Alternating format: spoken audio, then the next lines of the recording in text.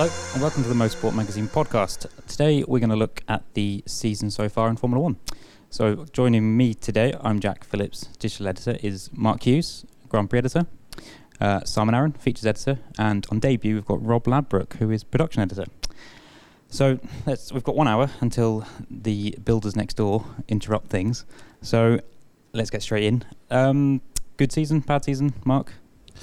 Mixed, but it's had some special moments, and some very unexpected twists and turns. But yeah, as ever, some things clearly could still do with some work to improve the show. And you guys agree the most competitive season for quite a while, I'd say? Certainly in terms of the hybrid era, I think. We've had 12 races now. Red Bull have won 3, and then what's the split between, is it 5-4 Mercedes and the others? Yeah, well, the interesting thing is how it's been split, because I think it was James Allison at Merck was pointing out that it's something like 7-5, but it's the wrong way around. The cars that everybody agreed to win was the fastest has ended up winning quite often. So yeah, it's only a function of how competitive it is when that can happen. So it's good. I think the main thing is that we need to hope that, there's been a trend in recent years to get to the summer break, then you come back from your holes and either Vettel or Hamilton or whoever it might be rushes off and wins most of the remaining races. And so you think you've got a nicely balanced title contest, but the post-summer reality sometimes is that doesn't happen. Do you think are we going to get a one-sided post-summer situation, or do you think it's going to remain reasonably competitive? I don't think so. I think in terms of performance, the momentum is with Ferrari. The engine gains they've made at the moment, Mercedes don't understand how they've got them.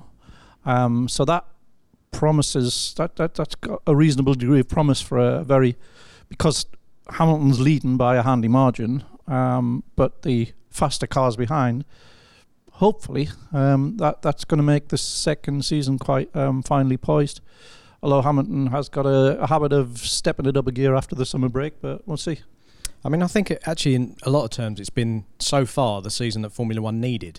So after so long of kind of Mercedes strangulation, from a casual spectator point of view, I was actually at a family barbecue recently, and someone came up to speak to me during the Grand Prix, and they said they thought it was funny that they wouldn't let anyone get a couple of races clear this year, and they almost thought it was fixed in a kind of in a kind of put together way.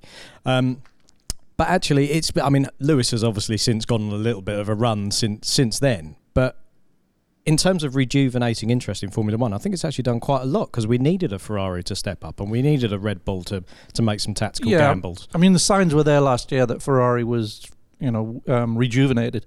There were many races last year where Ferrari actually had the faster car, although they tended not to be able to qualify ahead. Then that pretty much defined the Mercedes advantage. But had it not been for that sort of reliability collapse close to the end of last year, they would have been in contention last year. But the feeling was they'd missed that opportunity and it wasn't going to come again, because everybody would see the tricks that they'd used with that car, and it was a very, very innovative car. Everybody would catch up to that and leave them behind, or Mercedes would leave them, but it hasn't worked that way at all, and they've come back actually stronger. I was going to say, because they've come up with new tricks, haven't they? They've added to the previous collection of tricks. They have. They are probably the most creative of all the top teams at the moment, I'd say. Look at the last 2 years of the stuff that they've had, and they're doing what Red Bull used to do, pushing very hard against the regulations. They're always being questioned, always being queried, and that's just a function of the creative process, and they are right on it now. For the first time in years, there's also been unreliability factored in, which has kind of created a bit of a false position on the table, especially for Bottas, I think. Bottas has had a terrible luck. He's could easily be looking at sitting on 3 Grand Prix wins, and he hasn't. He could be ahead of Vettel. Sorry? If luck had gone his way, he could have been with Vettel. Yeah, absolutely. Yeah, easily. Yeah. He's tended to perform best when on those weekends where the car's been not quite there, and Hamilton's sort of struggled with it, and he's, I mean, the one, I think it was China, where Vettel had led, but he'd undercut ahead in a car that wasn't quite as quick. That was going to be a really, really impressive victory, that. Then the safety car interrupted it, and we ended up with a Red Bull tactical advantage. But also Baku, he was going to win. So yeah, he's been more regularly impressive than last year. Last year he had his peaks, impressive peaks, but this year he's hit those, much more consistently. We've had this been the summer break. It was where you normally get the deals that you're expecting to be struck. So you get normally Raikkonen signed. This year we've had Hamilton and Bottas, and then just this week Ricciardo, who will go into that in a bit more detail after this on Facebook, which you'll be able to see if you go to our Facebook page. But still, the quick mention that now, a bit of a surprise. Total surprise, yeah. He'd been carrying around a contract for 2 weeks in his briefcase, apparently, and he did very well in convincing everybody that it was just because of a few details, and I's to dot and T's to cross. And obviously, we've since found out why he wasn't signing it. He was seriously considering the Renault offer, and he's made the jump. Just very brave, but totally unexpected. It's led to the natural question of, does he know something that we don't, i.e. is Adrian Newey going there? And it's a logical question. I don't think he is, but I don't know that he's not either. So let's wait and see. But short of that, I struggle to see how it's going to put him in a better position in the 2 years that he has the contract for than if he just stayed put. But let's see. I mean, it's there's a bit of a pattern developing, isn't there? Australians kind of surprising Red Bull by announcing they're off somewhere else without actually letting the team know till half an hour beforehand. Yeah, usually because they've got a little bit of a bee in their bonnet about the team's treatment of the other guy. Yes. Which is Seb in the first instance and Max now. So I don't think it's a really deliberate policy. I think Max has just ended up everything is he's like the eye of the storm. Everything just sort of naturally gravitates towards him. And it leaves the other guy sort of a little bit out on a limb. And even though I think materially he's had equality, he's had equal treatment, you just psychologically, I think, just like Mark before him, as related to Seb, he just feels a little bit, the slightly less favoured one. And it's no small undertaking either, is it? I mean, in my opinion, last year or three, Red Bull has had the strongest overall driver pairing in Ricciardo and Verstappen. And I think next year Renault might have that with Ricciardo and Hülkenberg, arguably. It'll be interesting to see those two, how those two compare. Yeah. I mean, I'm looking forward to it in many ways because, given the strength of Hülkenberg's track record all the way through the junior categories, how he came in, stepped up, from Formula BMW A1 GP, dominated, won GP2 title in his rookie season, scoring 3 times as many points as Pastor Maldonado, who's in about his 58th season. He's just, but he's never, for some reason, it's just not quite happened for him in Formula One. Yeah, everyone knows how good Ricciardo is. I'm really looking forward to seeing how those two compare with each other. I still have question marks about Hulk, not about his speed. He's devastatingly fast and fantastic in a way. It just seems a bit of a coincidence that every team he's driven for has had a tyre deg problem. Yes. But has that been a Pirelli era thing? Because in 2010 on Bridgestones, I don't recall that being a... Yeah, I think it's a Pirelli era thing. And we're now going with tougher Pirellis, but we might be going back to chocolate Pirellis. So we'll see. But he was good at Le Mans on endurance tyres without wanting to bring sports cars into the conversation. He was good on Michelin's. Yeah, exactly. Yeah. So while we're on Renault, I think the easiest way to do this, maybe because there's so many questions, to break this into teams and then go through people's questions. We've had mainly, weirdly, a few from Mercedes, more from Ferrari, but just on Renault. Tony Chan said, if you're a betting man, would you say that mid-2019 Honda's power unit would have outperformed the Renault? If I had to bet, yes. I would say so. I think Honda are showing more commitment, more financial commitment than Renault, who are trying to do it on a budget, and Honda isn't. So they joined in a year late. It's taken them a long time to catch up. But in those 2 years, if you ask me who do I think would be ahead of between those two, I think it would be Honda, yes. I also get the impression that Honda has this year had a more cooperative technical partner in Toro Rosso. Yeah, definitely. The Toro Rosso's been more willing to adapt definitely. the car to the engine's requirements. Sure. In a way that McLaren Sure, and the both parties have been a lot more open with each other. As Toro Rosso were showing them things about their car that McLaren had never shown them about theirs, Honda reciprocated and said, "Oh, come and look at this. This is a research program we got going." And I think that has gelled. That relationship has gelled much better than the McLaren one.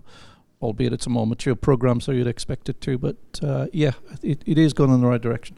I think Tony Chan has also said that he feels that Renault was spending money for exposure, exposure at all costs, whereas Honda wants a win at all costs. Do you think that's fair, Rob? I think it probably is fair. I mean, if you look at, Renault's been there and had success, and Honda's obviously not had success for 30 years, essentially. And you look at the progress they've made, and I also think they've got the bit between their teeth, because we were all probably quite hard on Honda in the McLaren era, and we've since worked out that actually it wasn't all Honda. And I think they're getting a bit of vindication now from this Toro Rosso program. So you look at, Gasly's results in particular have been pretty strong. And looking at the Renault era at the moment, they've also made some progress, but there's been constant delays on ERS and problems like that, where Honda seem to be feeding things more regularly now. And I just think that's an interesting swing, especially with Honda having the upgraded UK engine plant. Red Bull must know something. They're not the kind of team that's just going to fall out with Renault and say, right, well, you've upset us, so now we're just going to go and gamble on something else and throw away all of our Formula One history that we've frankly fought hard to get. A couple of our readers have actually blamed Alonso for the partnership with McLaren and Honda breaking down. Peter Spears says, do you think the influence he appears to have over the running of McLaren has contributed to the mire it now finds itself in? So I guess that knocks on from the Honda. Not a first order. I wouldn't say it was the first order reason. His criticism, his very public criticism over the radio, certainly wouldn't have helped the relationship. But I think it was a fractured relationship long before we started hearing that. Alonso's doesn't hold back in his public pronouncements. Probably doesn't help when it's a delicate situation, but it's not the reason the relationship fell apart. The relationship fell apart because the two sides were not cooperating, and I think in hindsight McLaren was hiding behind the Honda shortfall, which was there, but it rather than examining itself for its own weaknesses, it was assuming it didn't have those weaknesses and just saying, well, it's all the engine's obviously a long way short, and therefore that's all the problem, all of it, and it wasn't. I thought it was quite, talking of falling apart, I thought it was quite telling. It was in Baku where Fernando clattered the car on the opening lap, knocked off about 30% of the aerodynamic bits, and then found it better afterwards. Yeah, well, he also on the way back. His lack of tyres. I think he had 3 damaged tyres, didn't he? It wouldn't actually turn unless he hit the barrier, and he got the barrier to make a turn. He'd had to do that 3 times, including the one in the pit lane, just to get it into the pit apron, and he got it going again. And it had ripped a great big hole in the floor. Which allowed it to fly down the straights, which it hadn't done before. And he said afterwards, only half jokingly, he said, that's quite a good upgrade. Is James Key the man to turn them around, do you think? I think problems go deeper than a new technical director. Although, that's the recruitment of James is a very positive thing. He's a very good guy. But I think... it's recognition of the limitations that is sort of almost in the DNA of the team that have been there for probably 10 years or more, and it's taken this long for it to unfold for us to see clearly just how far behind it's fallen. So do you think Boulier maybe stepped into a role that? Yeah, I think Eric was handed a role that really he couldn't win with. He maybe took too long to understand that, and that there were things that he needed to get on top of that he was going to get blamed for if he didn't get on top of them. But as I say, I think the problems run deeper than just who was running the team. Yeah. Do you think he's quite a bullish guy? Do you think that maybe worked against him in that he wasn't maybe willing to accept? Yes, yeah, probably. He started to get very defensive as it became obvious that he was going to become the scapegoat. So naturally he became defensive. But I think his fate was already sealed by then. Do you think next year is too soon for them to turn around? Not turn around, not in terms of improving their performance and moving up the grid. No, I think they probably will. But in terms of being potential race winners, it's a long way away. You both agree with? Yeah, I think I do. I mean, we've seen some words from Zach Brown as well recently saying, it's not going to happen in a year. And I mean, even if you get a great mind like James Key in the door, we've seen these kind of examples of silo thinking at McLaren where the chassis guys only want to care about the chassis or reportedly the suspension guys only want to care about that, and you get a complete lack of information. And if the guys building the car can't talk to each other and that flow of information isn't there, how can they possibly pass it on to Honda, and then how can Honda come back with it when their technical centre's the other side of the world? So there were all sorts of issues there. I think it needs quite a big rebuild. Looking from the outside, I don't even see it being a particularly attractive proposition for big name drivers at the moment either, because they know they're going to be walking into something that needs substantial work to get it back to where it should be. I mean, the scale of the decline reminds me in some ways of teams like Tyrrell in the past, who were a major powerhouse in the early 70s, but gradually over the period of the next 15, 20 years, kind of drifted towards the back of the grid. I mean, McLaren's decline in some ways has been sharper than that. They've got greater resources which would give them a fighting chance of working their way back towards the top of the pile. But as Mark says, I mean, I can't see it happening anytime next 3-4 years, can you? Well, that's the thing. I mean, they've got very wealthy shareholders, and if they needed to have a bigger budget, if the shareholders deemed it appropriate, they could have as big a budget as anyone. But I think they're a bit reluctant to put their hands any deeper into their pockets because they've just been convinced to, surrender $100 million worth of partnership and exchange for something else, and that this would be the solution, and for arguably competitive neutral. So once you've been asked for the money and not delivered, to come back and ask for some more money is probably going to fall on deaf ears until they're a bit more confident of the management that's in place. One last thing on McLaren. Gareth Davies has asked whether Van Dorn is being hurt. His reputation has been hurt by the car. Yes, it's been very hurted. Yes, terrible hurt. I'm a journalist. It's fine. Yes. His reputation has been damaged because he's been totally outperformed over a season and a half by Alonso. And if you're coming in as the next big thing, which he did, you would at least expect him to challenge Alonso and beat him every now and again, and that just hasn't happened. It's much more difficult to do that in this era of no testing. You don't get anything like the preparation you used to get. So experience does count for an awful lot more. And because of the difficulties of being in, he has tended to not have been a priority and sort of fallen into the number 2 status. I think his potential is what we saw beforehand, but whether he can ever access it, I don't know. It's very difficult after you've been psychologically damaged like that to come back. A fresh start, another team, maybe we might begin to see that fantastic potential that we saw in GP2. Is there a space though? Because if Sainz does come in, then yeah, I mean there may be space at somewhere like Toro Rosso, but yeah, you wouldn't be surprised if he's not on the grid. So yeah, it's up in the air, that one.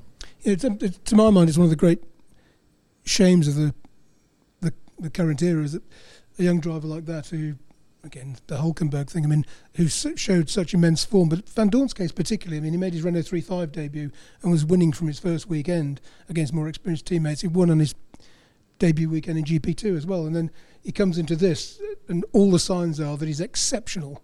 And after a year and a half against, he's still, I mean, I know Ferdy's exceptional, we know that, but he's not really been, he's just not making inroads, or doesn't seem to be.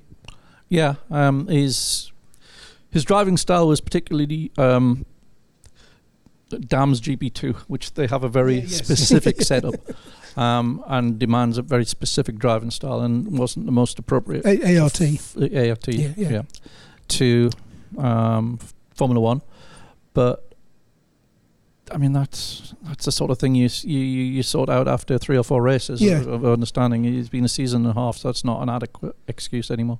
I mean, we saw a similar thing with Charles Leclerc, didn't we? When he came in, he said he was overdriving the car, and that's why he was suffering against Ericsson at the start. But he seems to have got on top of it. Slightly different trait, but yeah. I mean, he was chasing response in the car, so he was chasing like quick from turn into apex. He wanted quick response, which you can actually build quite a lot of that into the car with the suspension.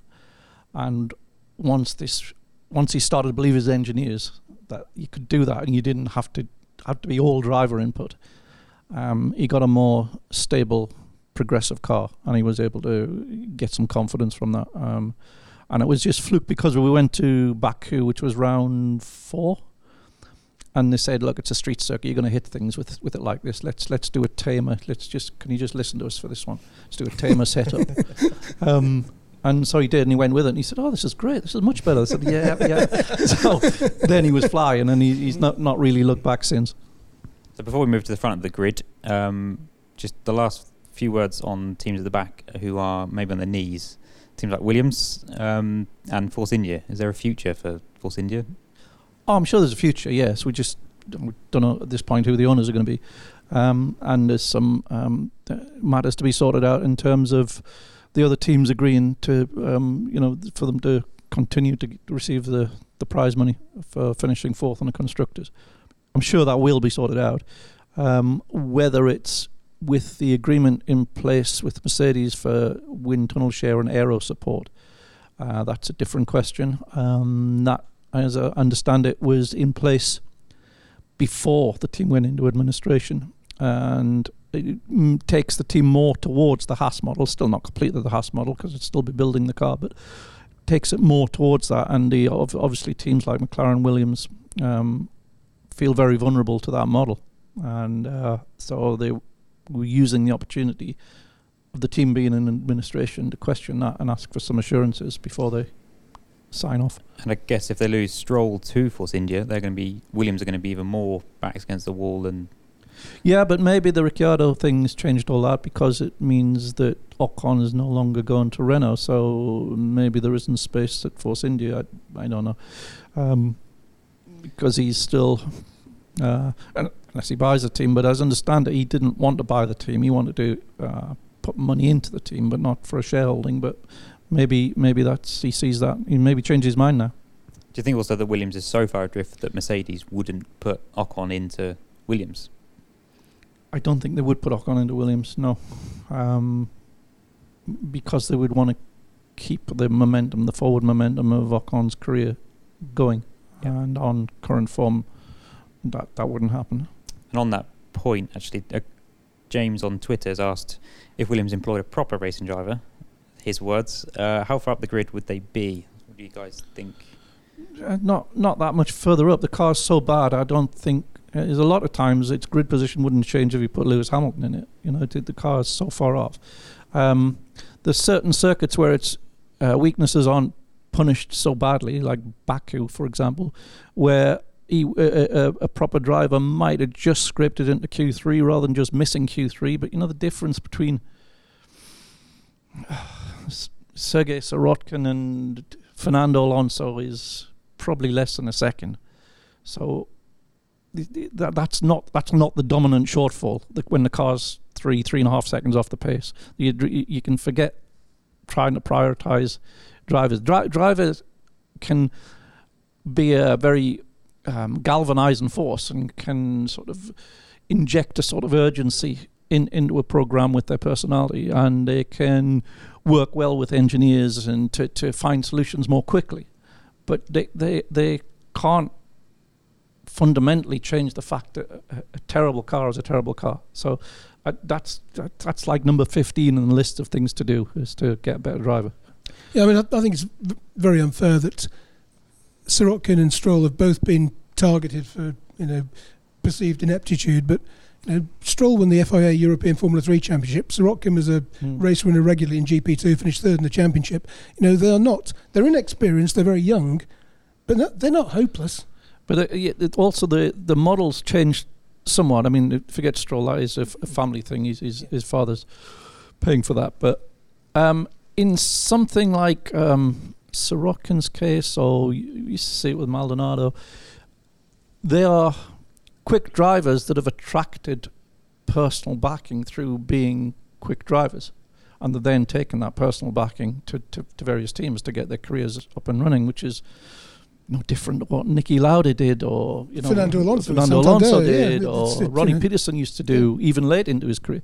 That's normal. So to say that's a pay driver is technically accurate, but hugely misleading. Absolutely. Absolutely. I think that's an unfair, really unfair criticism, really, because I think Sirotkin has delivered pretty impressively this year, given the limitations of the car. He was fantastic at Monaco, for example, and he was one of the recent ones. Was it Hungary or Germany? It was one of them where he was very impressive. He had the car much further on than it should have been when you were watching it out on track. How much do you think with the Sirotkin thing as well? He's almost been tainted by being the guy that beat Robert Kubica to the seat. I know. Obviously, Kubica had his limitations. Williams have looked at the data. Presumably, they've also looked at a check at some point. But he almost got tarred straight away as the bad guy, didn't he? Because he ended that fairy tale. He was always going to, because we all love Robert, and we'd all love that fairy tale to come true. And this was real life imposing itself on the fairy tale, because the team needed the money, and the money was there, and he performed better at the test. So it wasn't ever going to work out. The fairy tale wasn't going to come true on that occasion. There's still hope that it might, but there's still question marks about Robert's ultimate performance. I hope he can prove that it's still there or thereabouts, and that he can pick up a race drive, and that would be fantastic. But yeah, Sirotkin was always onto a loser in public perception by putting the kibosh on what would have been Robert's drive. That was going to be Robert's drive. You've been promised it. What SMP is doing is no different to what Red Bull's doing. It's just a smaller version, and about one country, arguably, effectively. Yeah. Would the Ricciardo move, does that make it easier for Kubica to find a seat, or is it shaken up so much that he's now in the cold?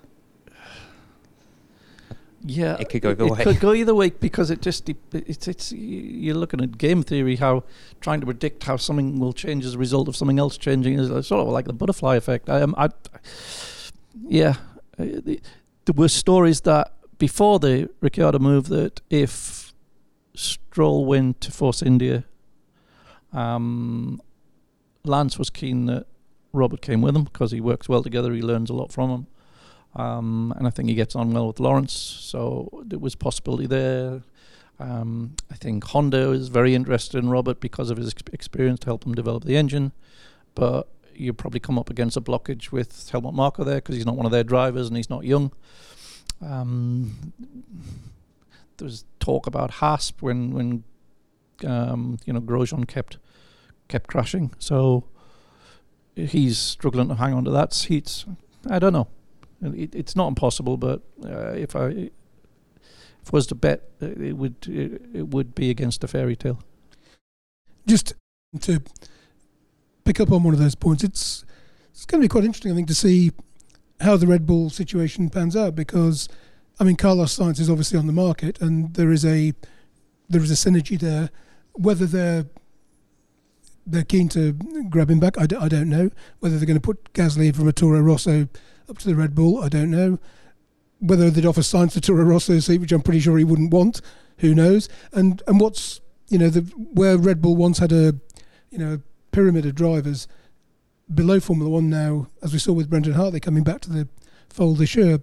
Dan Ticktum's doing okay in Formula 3, but I don't think winning the F3 title is going to get him enough points for a super licence. I think he's going to be a couple short. Yeah, he's going to be a few short. So, what does Toro Rosso do next? Where does Helmut Marko go fishing? I don't know. That's quite interesting itself, though, isn't it? Because for years you always knew the next people that were going to come into Formula One. And actually now, when you look at it, I mean, we had years, I mean, for example, when Jolyon won GP2 Parma, the space just wasn't there for him. He had to take a reserve deal, and that's not really the way it should be. Your GP2 champion should get a chance somewhere else. But with the kind of current, let's call it a little void in the Red Bull scheme, you've currently got Toro Rosso that are now perhaps going to have to look at drivers that haven't been fully nurtured by Red Bull, and we've got people like Lando Norris, and we've got Jack Aitken, and we've got George Russell. Absolutely. I mean, we're almost getting to a little golden age where that top 5 or 6 from Formula 2 are suddenly going to be able to find some space. Don't forget Max Verstappen wasn't on the Red Bull driver. Wasn't on the Red Bull Junior. Yeah, absolutely true. Yeah, I don't people quite often. I mean, I know that Red Bull often claim him as our young driver, but he was their young driver from Formula 1 onwards. Yes. There's nothing to do with them getting to the cusp of Formula 1. Was still very young though. So he was very young. Yeah, so young they had to change the rules. Yeah. There's a question here actually on that topic from Alberto, saying that Spanish media are saying the Verstappens have vetoed Sainz coming back. It's not something I've seen, but is there any truth in this, do you think? I don't think they have the power to veto, but it's true that the two camps didn't get on well together at Toro Rosso, and given the team's history, that might be a concern. That might play into whether they go with Carlos or not. But I would think actually the team's big and ugly enough to not be too concerned about that. It's dealt with Webber, Vettel. It's dealt with Daniel and Max this year at Baku. It's inevitable those things happen. If you want to run 2 super competitive drivers, you're going to get those flashpoints. It's going to happen, and I think they'd rather do that than run an easy number 1, number 2, because that's the low maintenance way of running it. But I don't think that's what they want to do. Because borrow Yamaha's wall maybe from MotoGP. As a last thing on Red Bull from DR, do you think Max Verstappen has changed his driving approach, or is he still? No, I think all that changed was he got a little bit over-rich early in the season, in that he tried to do the same but more as he'd always done, and there wasn't anymore. There's this, and sort of all reason deserted him that moment when he tried to go around the outside of Lewis in China. I think helped a little bit by Lewis. Lewis sort of suckering him into it, but he didn't need to fall for it. He could have done it conventionally 3 or 4 corners later. And I think that just told you where his mind was at that time.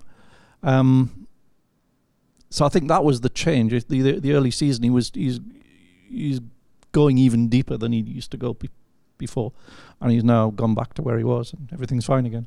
Because one of the remarkable things about him, to my mind, was those early races with Toro Rosso. How you'd see him outbraking people from half a country away, and never locking up, never no mistakes. It was always clean. It was clinical. Yeah, and his racecraft was superb. And that's what we didn't see in the first half of this year when he was making the kind of mistakes that other drivers used to make. Yeah. And I mean, it's the same with Daniel as well. He's similarly fantastic overtaker, but they've made it into a bit of an art form.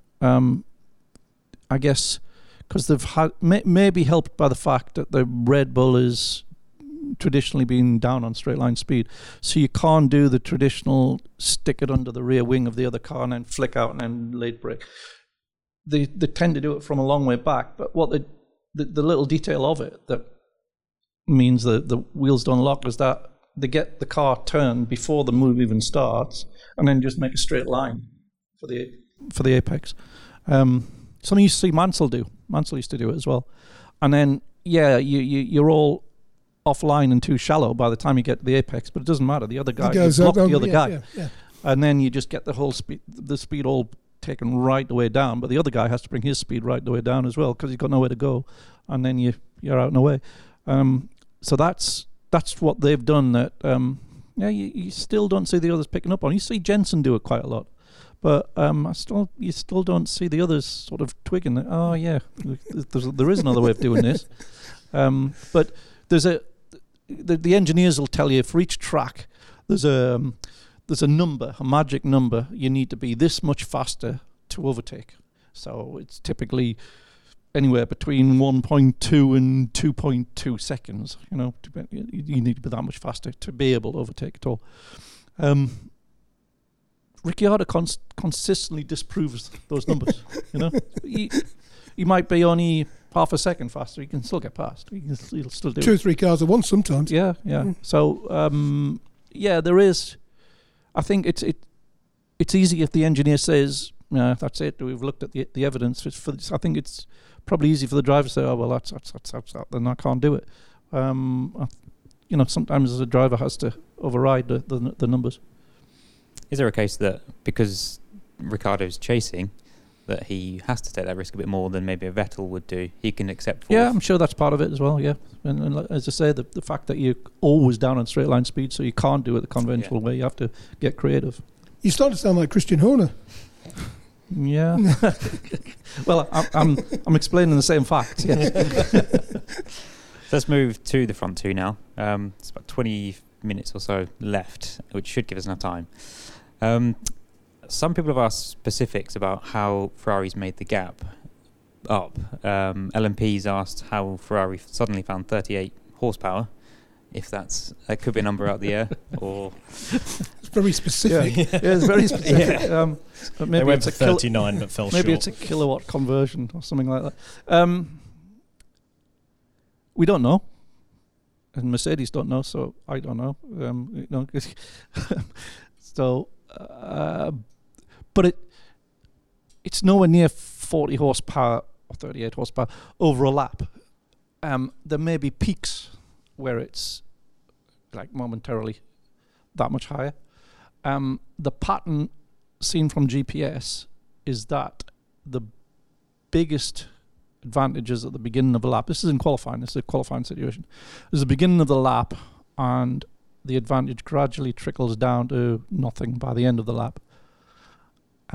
So that big number they're talking about might be the momentary flash advantage, but it's nowhere near that over a lap. It's doubt whether it's 10 over a lap, but it is something, and it has been there since certainly Austria.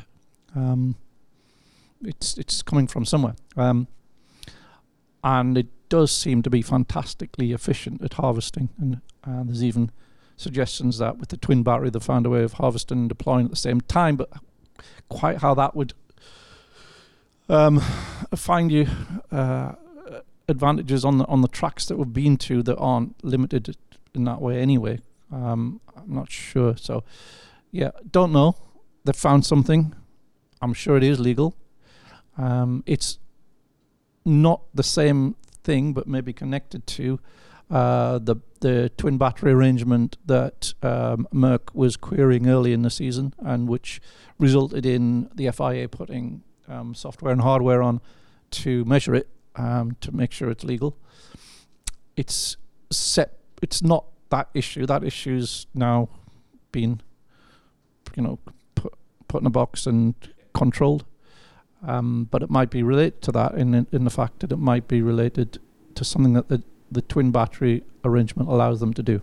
He does ask whether if Mercedes doesn't know what they've done, are they satisfied that it's not illegal?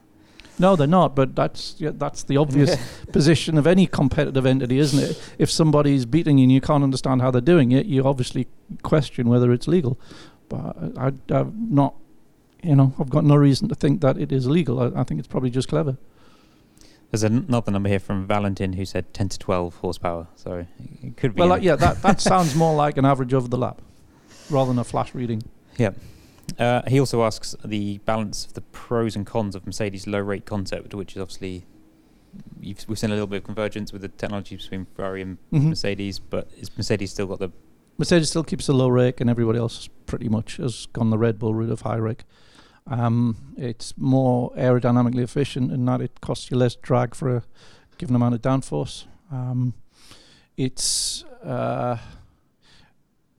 an argument that it's better in the wet because a high rake car needs more sealing. It needs a more powerful seal at the edges of the floor because there's actually more to seal. There's more negative pressure there, and that seal is provided by vortices, which are created by all the various flips and things you see at the front of the car and hanging off the front wing, and that they are more disturbed by a groove tyre than by a slick tyre, and therefore it loses a greater proportion of its downforce than the Merc, which isn't relying as heavily on that sealing effect. But that's only a theory, and nobody really knows because everybody would have to have access to everybody else's data to be able to do the comparison. It's just a working theory that might be true, might not be. But it gained a bit of traction with Hamilton's performance in the wet in qualifying in Hungary. But actually, had Ferrari not sent Kimi out into the spray of Grosjean, I'm pretty sure Kimi would have been on a pretty resounding pole there, so I'm not even sure that holds up. And he also asked if they're going to continue with that into next season. It would be too big a change to... I think they will. I think if they were going to make the change, they would have made it for this season. You're going to a new aerodynamic philosophy, you're losing all the data that you've built up. You're starting from base camp again. It could take you a year or 2 years to get to the level of somebody else that's been on that program for a long time. I think we'll stay with it because it's not clearly inferior. It has downsides, it has upsides. So I think on balance, the high rake one is probably the most obviously effective way, but they're making the low rake one work. So no, I expect them to stay. Where do you rate the Mercedes Ferrari battle? I guess in history, is this up there with the greats, or is this now a little bit too reliant on other factors? A bit deferred by Simon. Thanks, Simon. That's really nice. Well, you look like you were about to speak, so I thought you can get on with it. I always have that look. I'll give them some thinking time. Up there with the greats. I think in terms of pushing the boundaries of what you can actually achieve with technology now, then yes, absolutely. We're kind of into untrodden steps, if you like, with two teams. Obviously, Mercedes has enjoyed the supremacy, but Ferrari's been working massively hard and seems to chip away and get that bit closer. Something's changed at Ferrari. The leadership's different, and you can see that on the track. You can see that in the team's mentality as well. So it's very interesting. I mean, the back and forward is quite intriguing, I find. You see, I mean, Ferrari seems to have the one lap advantage, but the Mercedes have just got the consistency. And then Mercedes also, I believe, have just got that little bit extra in Hamilton. Head to head, I would probably say Hamilton probably just edges Seb, but there's not much in it. But they've both, it's almost like they've got a reflection of the teams in different colours. Because you've got Valtteri Bottas, who at the moment, great driver, but seems to be almost quite content to play a bit of a supporting role to Lewis. And then you've got Kimi, who readily, it makes them say it on the radio, which is quite nice, but when they want to try and use team orders, he will begrudgingly obey them and make his point known afterwards, but he will still do it. So you've got the superstar in each team, you've got cars that are both very evenly matched, and then you've also got your supporting actors at the moment. Yeah, I mean, I'm enjoying, a lot of the time on Sundays I'm either at Cadwell Park or Liddon Hill or wherever it might be, but Prescott. But I normally try and catch up late in the evening with what's been going on. I mean, the one thing, it is an intriguing battle, and as we talk now, it's still, even though Hamilton's got a reasonable cushion. It's still nicely poised. The one thing that we don't see, I mean, over the years, I guess we've very rarely seen this, is we don't see that many actual, mano-a-mano combat on the track. I mean, Silverstone, there was some good close racing between them, but there've been a few times. But generally, I know it's a romantic notion that you're going to see this. The sort of stuff that I see in historic Formula Ford, and you've got 9 cars glued together in a lead battle and they're swapping positions all the time. Is it as good as Tony Sugden's Skoda versus Mick Hill's Volkswagen Beetle? Yeah, is it as good a battle as that? I don't know. I mean, there was slightly less strategy involved in that, I feel. And I don't think the Skoda had MG UK or MGUH, as far as I recall. I don't think they were cheating with the twin battery either. No, probably not. But I mean, that's they're probably cheating somewhere. But I know we romanticise these things, but you go back to the early 60s, and Jim Clark, either the car broke or he won by a fortnight. It wasn't super competitive then either. The cars were very elegant; they were lovely to watch. People get in the paddock. It was, there's a lovely band of brothers travelling around together. Lovely romantic notions about what it was like.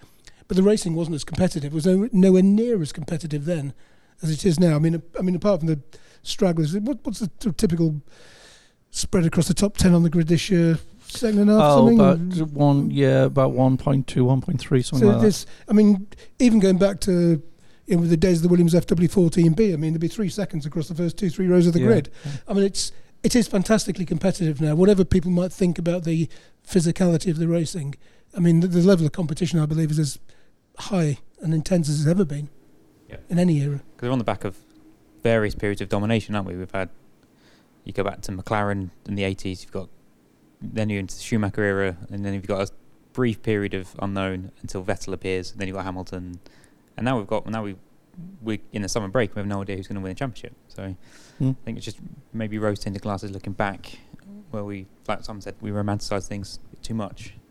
So who's your money on, though? They all do you.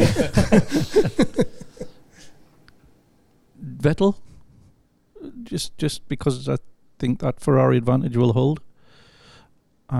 So therefore, it should logically be him. But there's always something big red alert saying don't bet against Mercedes. You're betting against Mercedes and Lewis Hamilton. So, but yeah, logically, I think Vettel. I would have said the same this time last year, though, and I'd have been wrong. So, who knows? Yeah, the same question was asked when we did a similar mid-season podcast last year.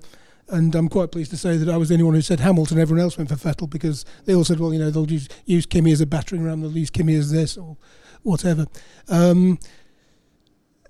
Last year I just thought the way Hamilton was driving, not that he's driving any worse this year, I just thought there was something about him last year that I didn't foresee Ferrari's late season unreliability, but there was something that made me think Hamilton was going to do it. This year I have absolutely no idea.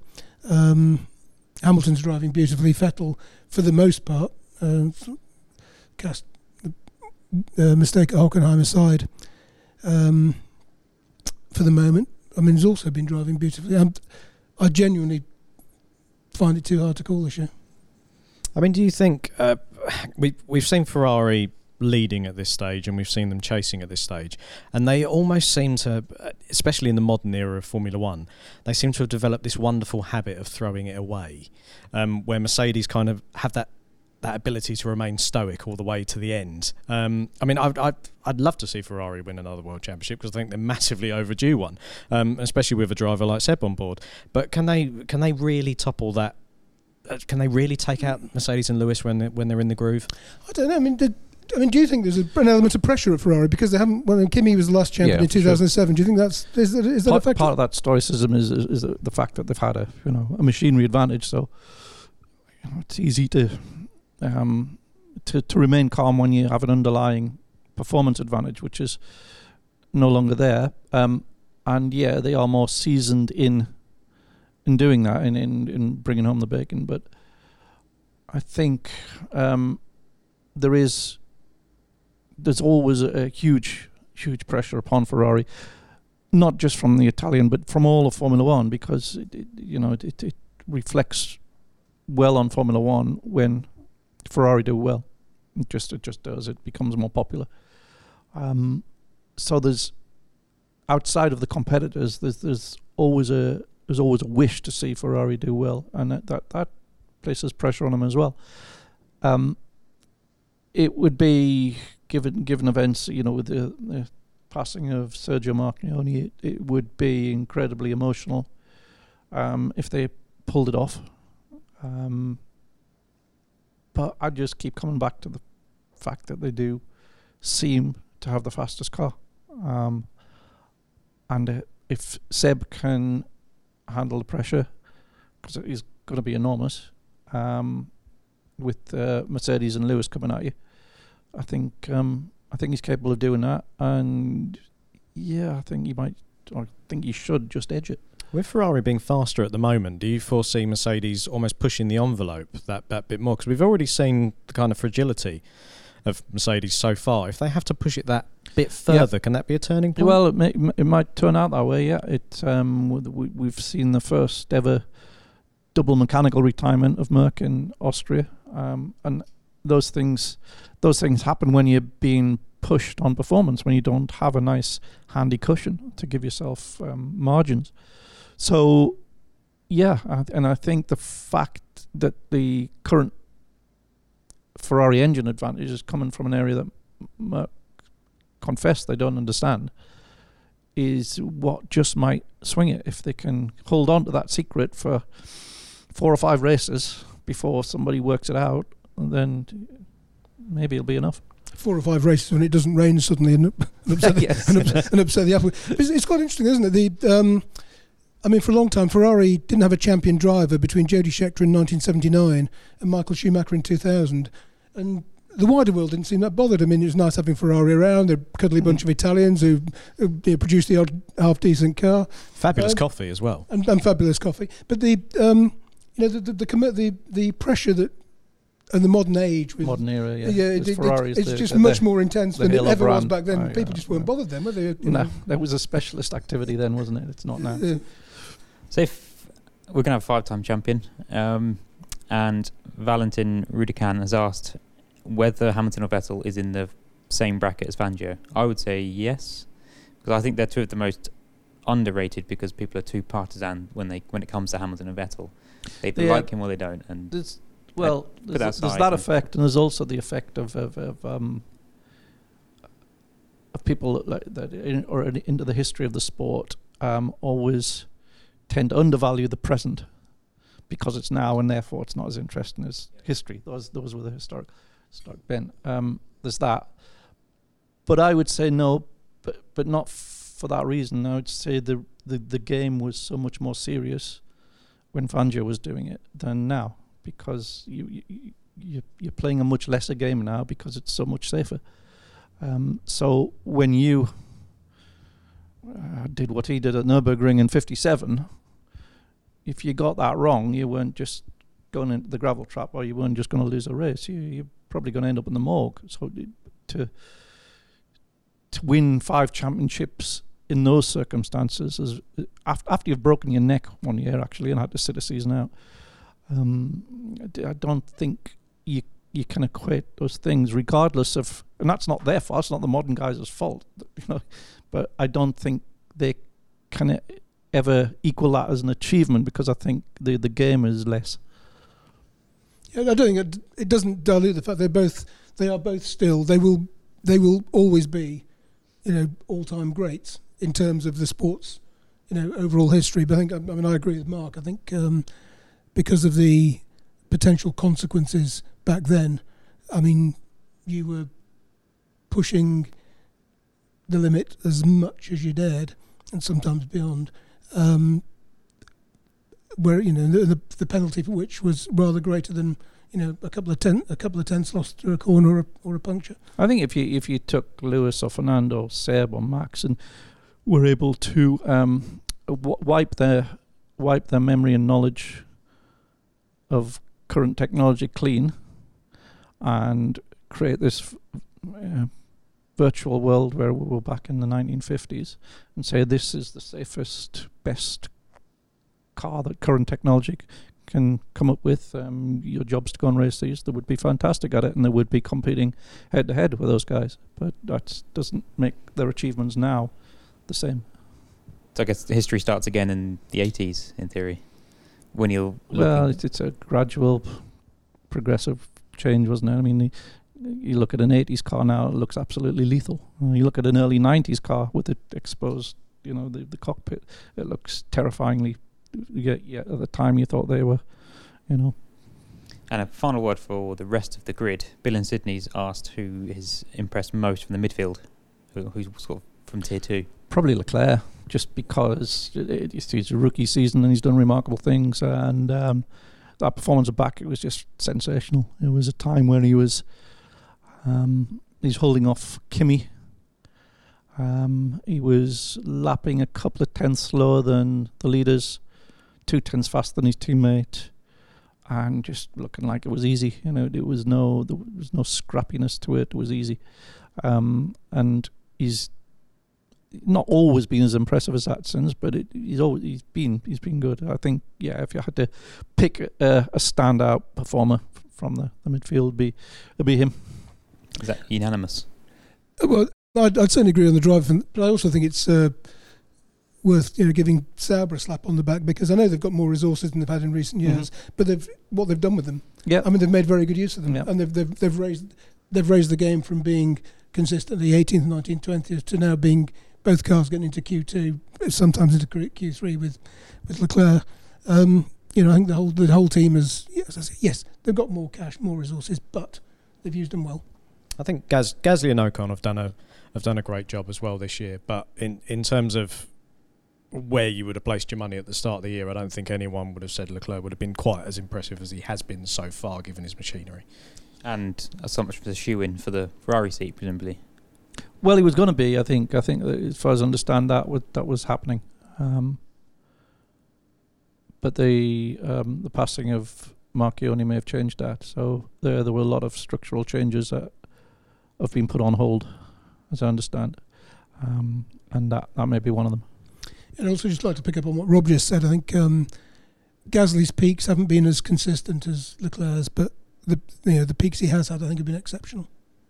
Certainly Bahrain was fourth, wasn't it? Yes. Yeah. He has put in some very, very good drives. Had a fair dose of bad luck as well, where he has had. He's been taken out quite. Yeah, he has had. Maybe Romain Grosjean usually, but he has had a fair dose of bad luck. Okay, I think we are about to be interrupted by the builders, so I think we better wrap this up now. Thanks all for your time this afternoon. Pleasure. It's fascinating season still to come, I think, on and off track, and probably until about March next year. So we'll be back soon with the next podcast. Do make sure you subscribe, and we will see you then.